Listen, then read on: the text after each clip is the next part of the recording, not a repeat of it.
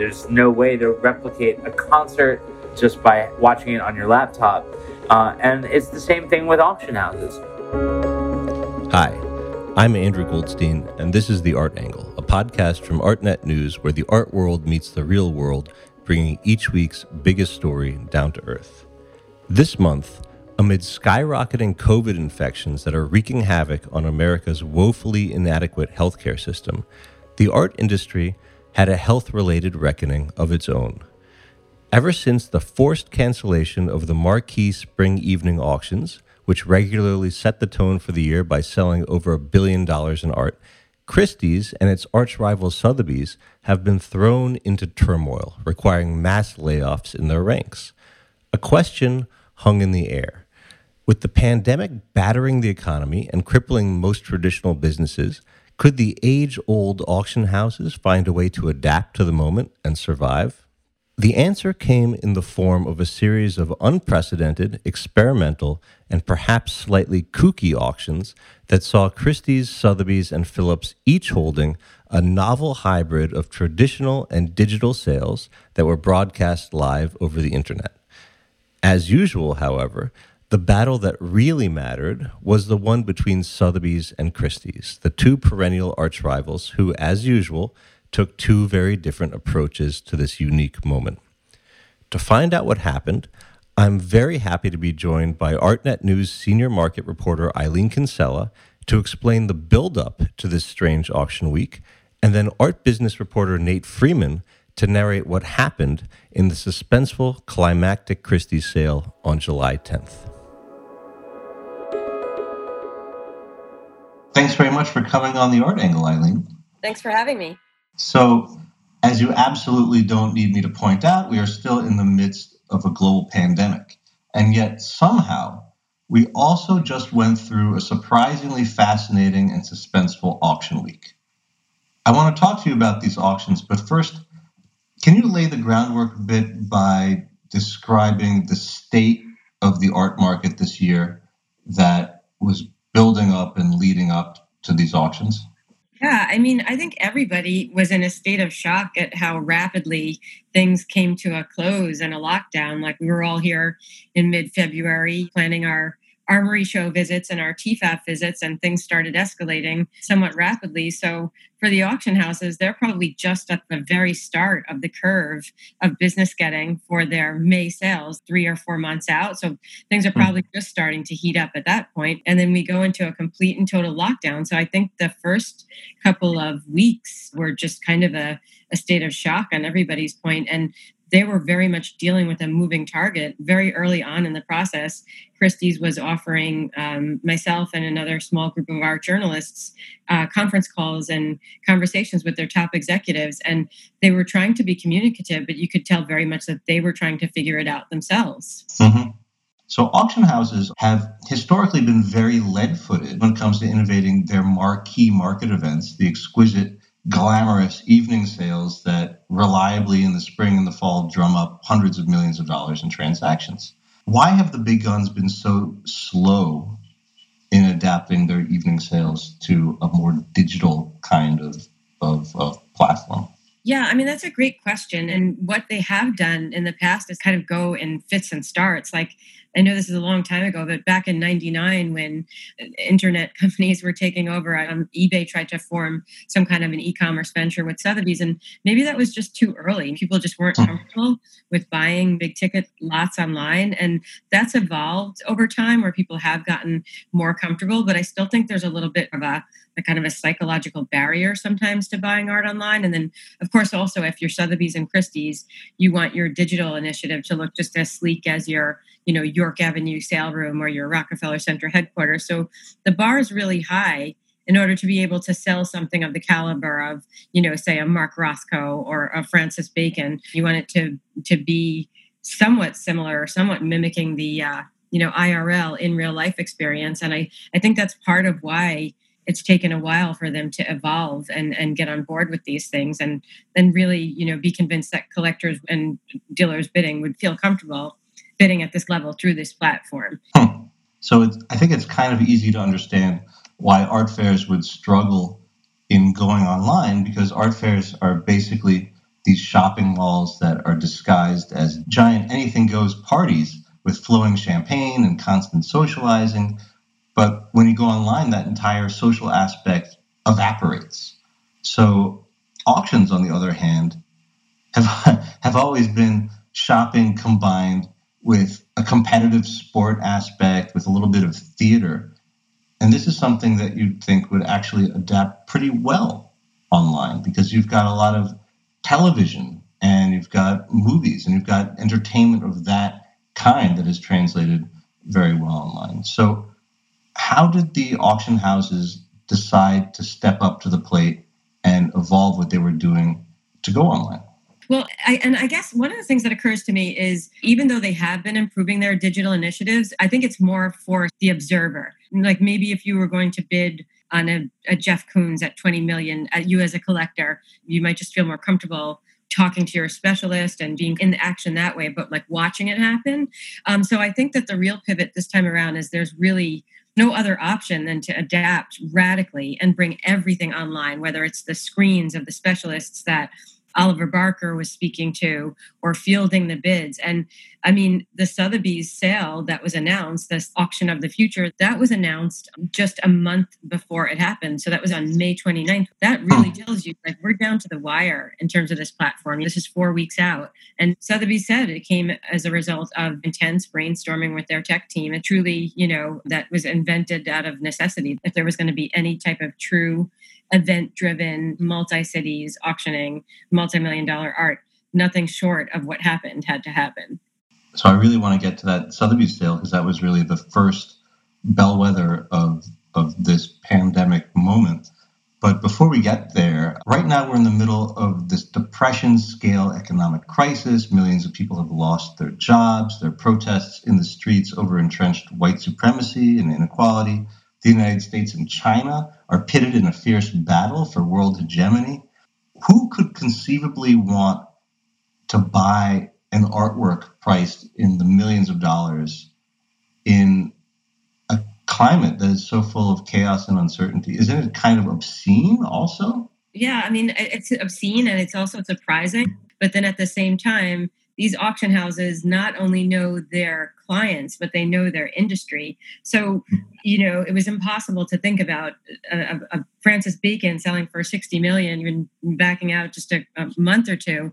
But now that I've been talking to advisors and other clients of the auction house in the lead up to the sale, they were pointing to a couple of factors. One is that really there has been a lack of event-driven market events. I know that we had the online viewing rooms as a substitute with the fairs, but the feedback I'm getting is that those things take place over a couple of days. It's not, this huge event that's packed into a small time frame.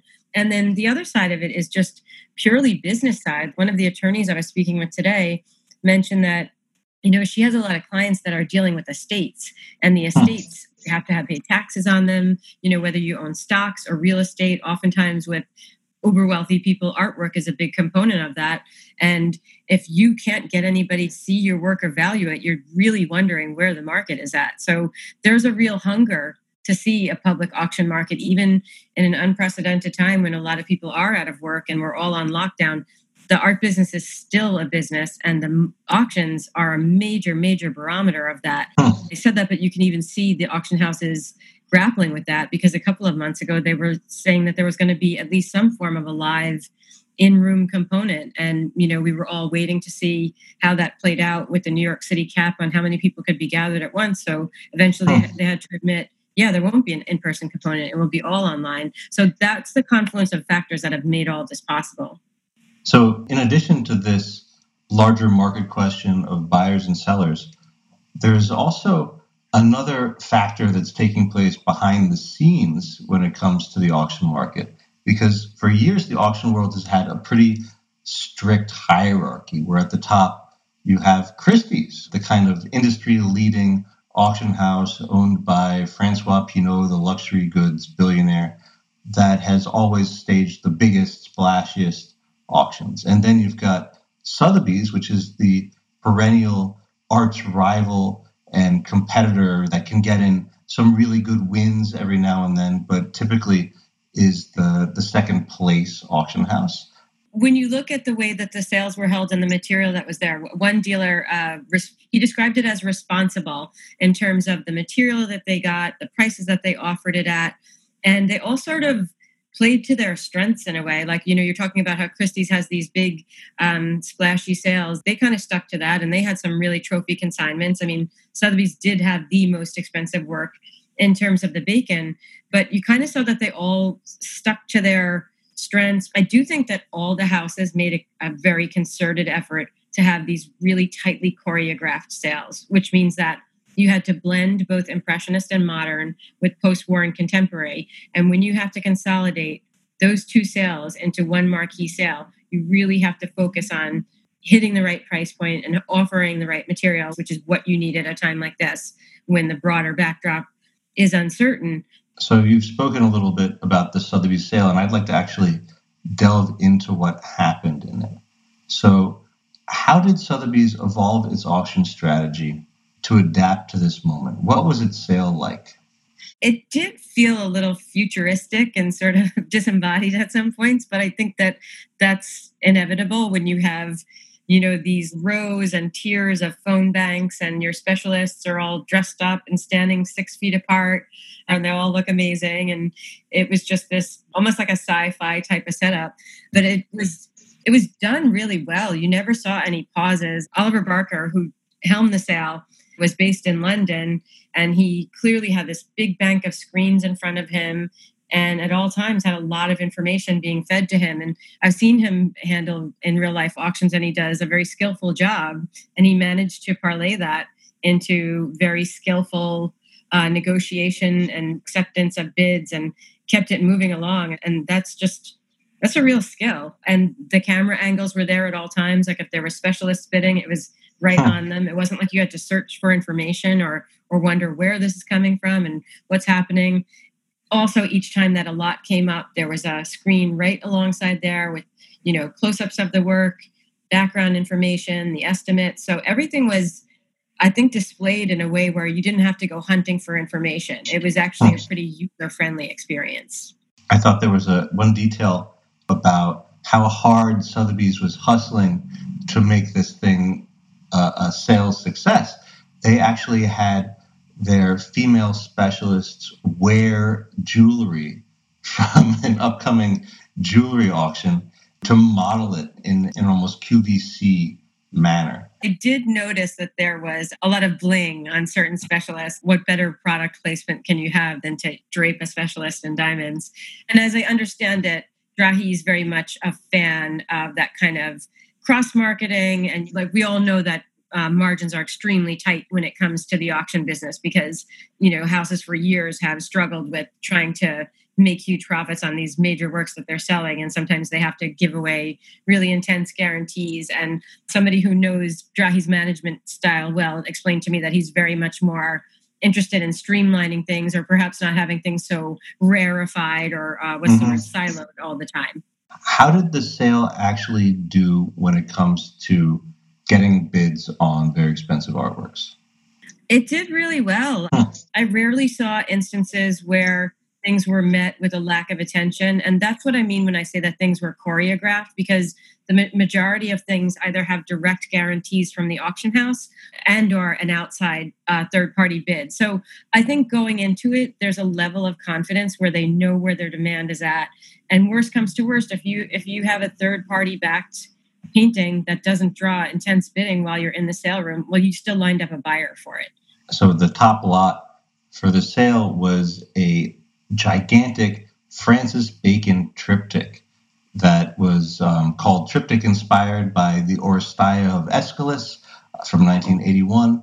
And it came to auction with a $60 million to $80 million estimate. Now, this thing actually managed to sell for $84.6 million, which is an astonishing price, especially in the middle of a pandemic and an economic crisis.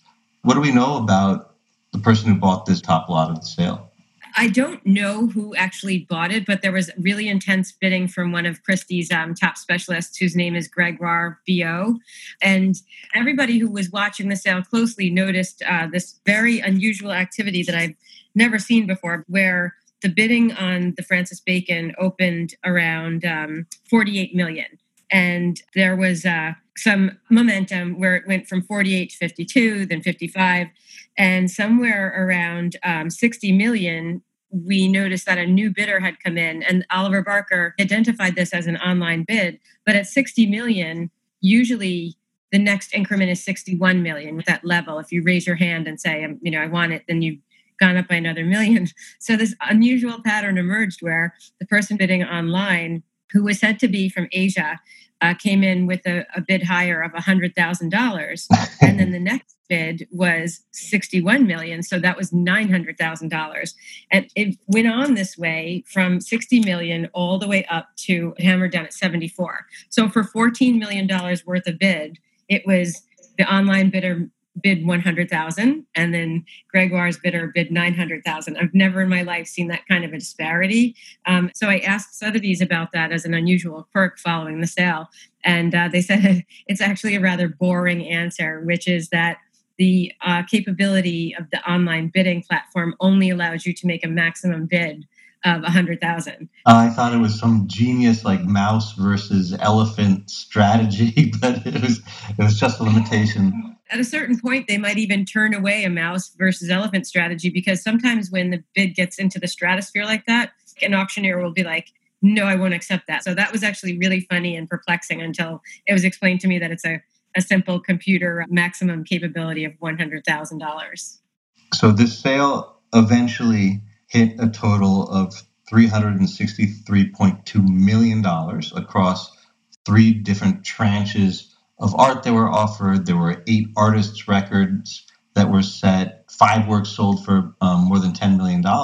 Phillips had their sale next, and they had a white glove sale, which means that it was a flawless sale of 0 buy-ins, and it brought in $41.1 million, including the premium, which was very impressive. I want to blow past that and get to the build-up for Christie's. So what was the strategy that Christie's decided to adopt in doing these pandemic sales, and how did it differ from the Sotheby's strategy? Their strategy differed from Sotheby's because the key thing was taking place across 4 different cities with 4 different auctioneers. As you probably know, the order was Hong Kong, then Paris, then London, and then ending in New York with the bulk of the most expensive works of the sale. And, they talked about it as a relay sale. So there was little breaks in between. So it was a mixture of Impressionist and modern and post-war masterpieces. A lot of them were fresh to the market. And their strategy was just to try to hone it down and calling it one and hosting it across 4 different cities around the world in different time zones. Okay, so I think we've set the table here. We have an insurgent Sotheby's with a cost-cutting new owner who's retooling the operation to compete with Christie's. You've got a very strange and volatile marketplace. You have Christie's having a very innovative and ambitious sale, the first time they've ever attempted anything like that. Thanks very much, Eileen. As they say in the sporting world, let's throw to Nate Freeman to give us the play-by-play on the actual Christie sale. I'm here. I'm glad to be on. Nate, this is your first Art Angle appearance. That it is. And very happy to have you. So you've been a habitué of auction sales rooms for years. You've been reporting on sales all over the world. You've mastered the arcane arts of spotting bidders and getting sellers to tell you, their secrets. What did you make of the auctions that were leading up to the Christie sale in terms of how they compared to the feeling of being in the thick of an auction room? Well, nothing compares to actually being in the sales room during an evening auction. The drum up to the actual first gavel hit is a cavalcade of billionaires and their wives and girlfriends coming into these swank auction house lobbies, and you're mingling, and there's champagne, and I don't think there's any way to reproduce that in video form. So I don't think that when it came to what Sotheby's and Phillips were doing, they were trying to recreate an evening sale like they were in the before times. I think what they were trying to do was really just focus on the business at hand. Nate, you're blowing up. I'm sorry. Is that a source? It is, but these things happen. I'll try to mute the messages. This is a good time for me to say that Nate Freeman is also the author of ArtNet's Wet Paint Gossip column. So he's constantly getting inundated with tips from his tipsters. Gossip never sleeps, Andrew. So the Christie sale happened last Friday. How did you decide to approach covering this very strange new kind of weird auction format?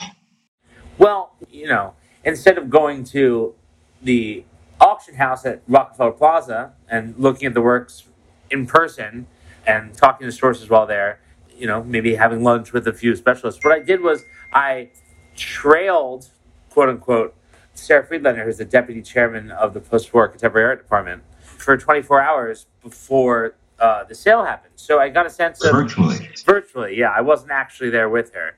But I got a great sense of how Christie's was preparing for this very new kind of hybrid sale. Obviously, Christie's is prepared for any major evening sale, had multiple teams working on individual lots to make sure that everything kind of was choreographed ahead of time with guarantees, with bidders that could play off of each other.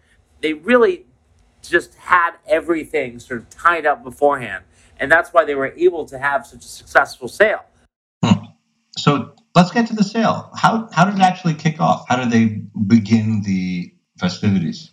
So things kicked off a little late, actually. They weren't really trying to be like a rock star, keeping the fans at bay as the anticipation grew. I think this was a technical difficulty. But when it did begin, it began with a run of a few works that were being sold in Hong Kong.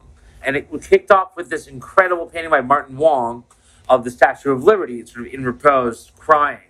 And it seemed like sort of an acknowledgement of the crisis that we're in right now.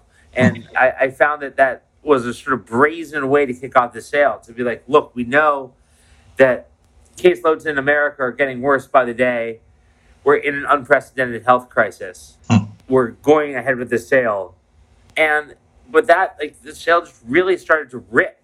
The first few lots in Hong Kong, you had a record-breaking George Condo sale, which I don't think that anyone was really expecting, and only eclipsed the record by $700,000.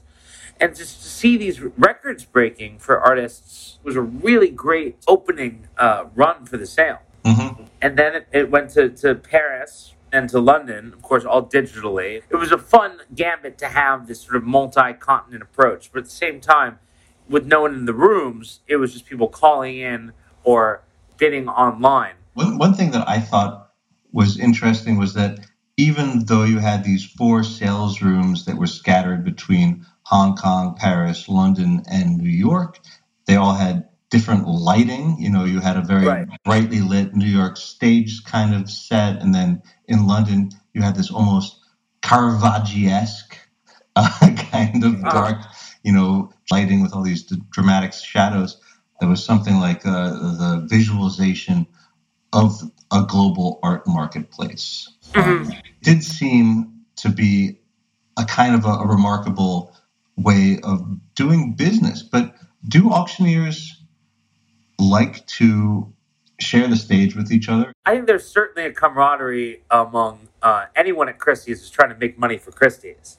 I don't think that personal ego is getting in the way of the greater goal, which is to beat Sotheby's, obviously, but also just to make a lot of money and keep their clients happy. So how did the competition work out? Were there bidders in New York that were bidding with the New York auctioneer, or was there more crossover? Did they joust with each other? There was certainly some crossover, as there would be in any evening sale in London or New York, where you have people calling in from the other side of the pond that it's not taking place in, and then, of course, from Asia and all over the world. And so I think that it was just a matter of where the work that the region wanted was being sold. So, I think you would have New York collectors calling in to bid on the Matthew Wong piece in Hong Kong, certainly. I think that there was some from the Americas on that lot. Just because it was being offered in Hong Kong doesn't mean that it was just appealing to Asian collectors. And Martin Wong, by the way, I believe you were friendly with Matthew Wong. Yeah.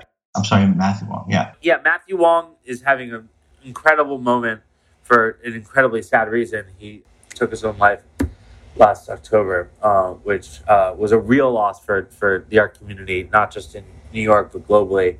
He was a real presence. And what we saw over the last 2 weeks, not just at Christie's, but also at Sotheby's, where the record was broken, and then at Phillips, I think that there's very little that can hold back the excitement around his work. In a kind of a ghoulish and very sad way. He's the star of this auction week. I mean, at Sotheby's, one of his paintings sold for $1.8 million, which is astonishing for somebody whose artworks never really broke the five-figure barrier beforehand. Well, the one thing that does sort of comfort me is I was friends with Matthew, and he was fascinated by the art market. He would always ask me about why this artist was blowing up, why this painting was this much money, in a very academic way. He was, reading our coverage, and it's like we chat about this endlessly. And I think that he would be tickled and just fascinated by the way that the global art market has responded to his works. Now, like you said, he didn't really sell works for anything out of the five-figure range, and all of a sudden he's selling for almost $2 million. I think he would be, he's looking down upon this happening with a lot of fascination and glee, I think. That's a nice way of thinking about it. Yeah. So walk me through a couple of the high points and the tennis match, competition that was behind them. Well, I think that the sale itself, especially the New York leg, was a gamble just because you never put so many 8-figure artworks in an online sale before. There were a lot of unknowns here. And so that's why it was so exciting when you had what seemed like unexpected bidding on like the Roy Lichtenstein Nude with Joy's painting, where you had a specialist from Hong Kong come in after a long bidding battle between Barrett White and Maria Loos, Adrian Meyer being the auctioneer. Elaine Kwok jumped in with a bid from Hong Kong, and that pushed it to be the biggest lot of the night, which was quite exciting when you were watching it, because you could see how, in a very unexpected development, you can sell artworks for almost $500 million online, essentially. This was $46.2 million, to be precise. But it wasn't alone. I mean, there were some pretty significant pieces. And what was the story with the Barnett Newman? Well, the Newman, it didn't really go beyond what they were expecting it to, but it did have, I think, the highest estimate of the night at 30 to 40 million. And so, even though it stalled around 27 million at the hammer price, with the premium, it ended up being 30.9 million, which is a stratospheric number. So, yes, sometimes there wasn't that much bidding on these works, but just by the sheer, force of the Christie's team getting guarantees or getting prearranged bids, they could sell these works in the middle of a pandemic, in a global economic slowdown. They were successfully selling works for $30, $40 million, which is astounding. Bryce Martin abstraction that went for $30.9 million, the same as the Barnett Newman. And Bryce Martin is a living abstract painter, and this was 3 times his previous record. Yeah. Again, I think we have to give to the hustle of the Christie's staff here, because this is a remarkable Bryce Martin, to be sure, but it's just a little risky to put something like this in an online sale at this time. What they did was they took the Martin the weekend before the sale. They took it in a big van up to the Hamptons and installed it in the Parrish Art Museum, so all the collectors out in the Hamptons could come see it in person. And they just did that on a whim. They were like, we need to bring these works to our clients. And where are our clients? They're in the Hamptons. So these are going to the Hamptons. Pulled out every stop. And it paid off. Because I think a work like this, really, when you see them in person up close, you realize that just the muscular ability of these paintings to really, take over your imagination when you're physically with them. And Christie's realizing it, they brought the painting physically to the collectors. They wanted people to see it. there's more money out on that, isthmus than anywhere else in, in the East Coast right now. So, how did the sale turn out, and how did it work in its kind of ulterior motive, which was to maintain supremacy over Sotheby's in ruling the auction market? Well, it worked because it grossed an incredible amount of money for an online sale, and certainly did beat out Sotheby's just by the numbers alone. They were able to sell everything 97% by value. There was every reason why this could have been a lackluster sale. Half of these 8-figure works could have not sold. We've seen that before at auction. There was no reason why this was going to be an unparalleled success, but it was. Now we really have to just reckon with the fact that Christie's can adapt to this new landscape and still be the number one auction house, even as we have to deal with these new restrictions. The sale brought in a whopping $421 million, which is pretty astonishing. How does that compare to a normal year, though? I mean, if we were to look at this in context with what Christie's could realistically expect to get in a non-pandemic environment, how does it compare? Well, it's down. That was to be expected. We're hearing that gallery sales, for instance, are down 70%. So you can't just expect auction houses to go completely unscathed. Last year, the total that was gross in the equivalent spring summer sales were $716 million. This year, Christie's said that with its Hong Kong evening sale included, it sold $500 million worth of art in 24 hours. Again, an incredible amount of money. There's no doubt about that. But it is down over $200 million from the year before. As an auction expert, would you say it delivered on this promise of making the sale come to life online? I think it came to life quite vividly for the consigners who made a lot of money, and they got to watch this $46 million enter into their bank account. But for the average viewer that didn't have a stake in what was going on and would be able to compare the experience of watching online to the experience of going to a number of auctions, and I'm talking about myself here because I obviously don't have any skin in the game money-wise, it was not, you obviously couldn't compare, but that's just the reality of the world that we're living in. There's no way to replicate a concert just by watching it on your laptop. And it's the same thing with auction houses. Was it boring? No. It was fun to watch. The move from city to city was a great way to keep it rolling. But, that's wishful thinking to say that it can be just as intoxicating as being in a skybox in Rockefeller Center. You can't replicate that. You can say it all you want in PR pitches, but you can't replicate that. I wonder if it begs the question of whether this kind of adaptation and evolution of the auction houses is going to be enough to make them make sense as businesses, because they have such enormous fixed costs of having these gigantic auction rooms all over the world. They have very expensive staff. They have, huge budgets for catalogs, events, and everything. But I thought it was notable that Louis Gouzère, who was this kind of famous rainmaker at Christie's, really revitalized the house and sold the Salvator Mundi painting by Leonardo da Vinci for $450 million. And he's left the traditional auction model behind and has now just recently released an app, which is obviously a lot cheaper than an auction house and a lot more web native. What do you think is going to happen with these behemoths, these slow-moving tankers of auction houses over time? Well, I think that it's hard to say what's going to happen in the long term, but in the short term, like we said, even if you're selling $500 million worth of art, that's $200 million left. So the $200 million has to come from somewhere. And there's going to be cuts in the way of just eliminating positions that were once necessary that now aren't. Positions that are related to events and dinners and sort of a lot of in-person activities that can't really take place anymore. But I think that what Loic is doing, and I talked to him extensively about this for a story, is just kind of a different animal entirely.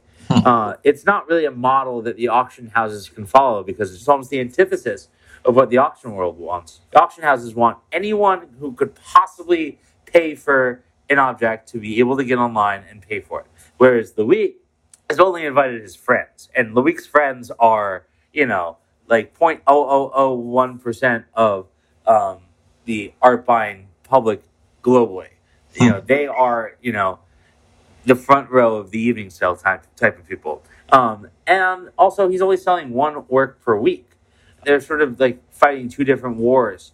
But just the amount of attention that Loic's Fair Warning app has gotten is testament to just how good he is at what he does. And if he does try to either expand this project or open up some other kind of larger scale project, it could be very interesting to see how the auction houses respond. Well, Nate, I hope that you're going to be back in the middle of the fray at an actual auction house before too long. Thanks very much for coming on the show. Well, Andrew, thank you for having me. It was an absolute pleasure. That's it for this week's episode of The Art Angle. If you like what you heard, you can subscribe to the show on Apple Podcasts, Spotify, or wherever else you get your podcasts. Also, take a moment to rate and review us. It will help other listeners discover what we're doing. The Art Angle is produced by Tim Schneider and Caroline Goldstein and edited by Nick Long.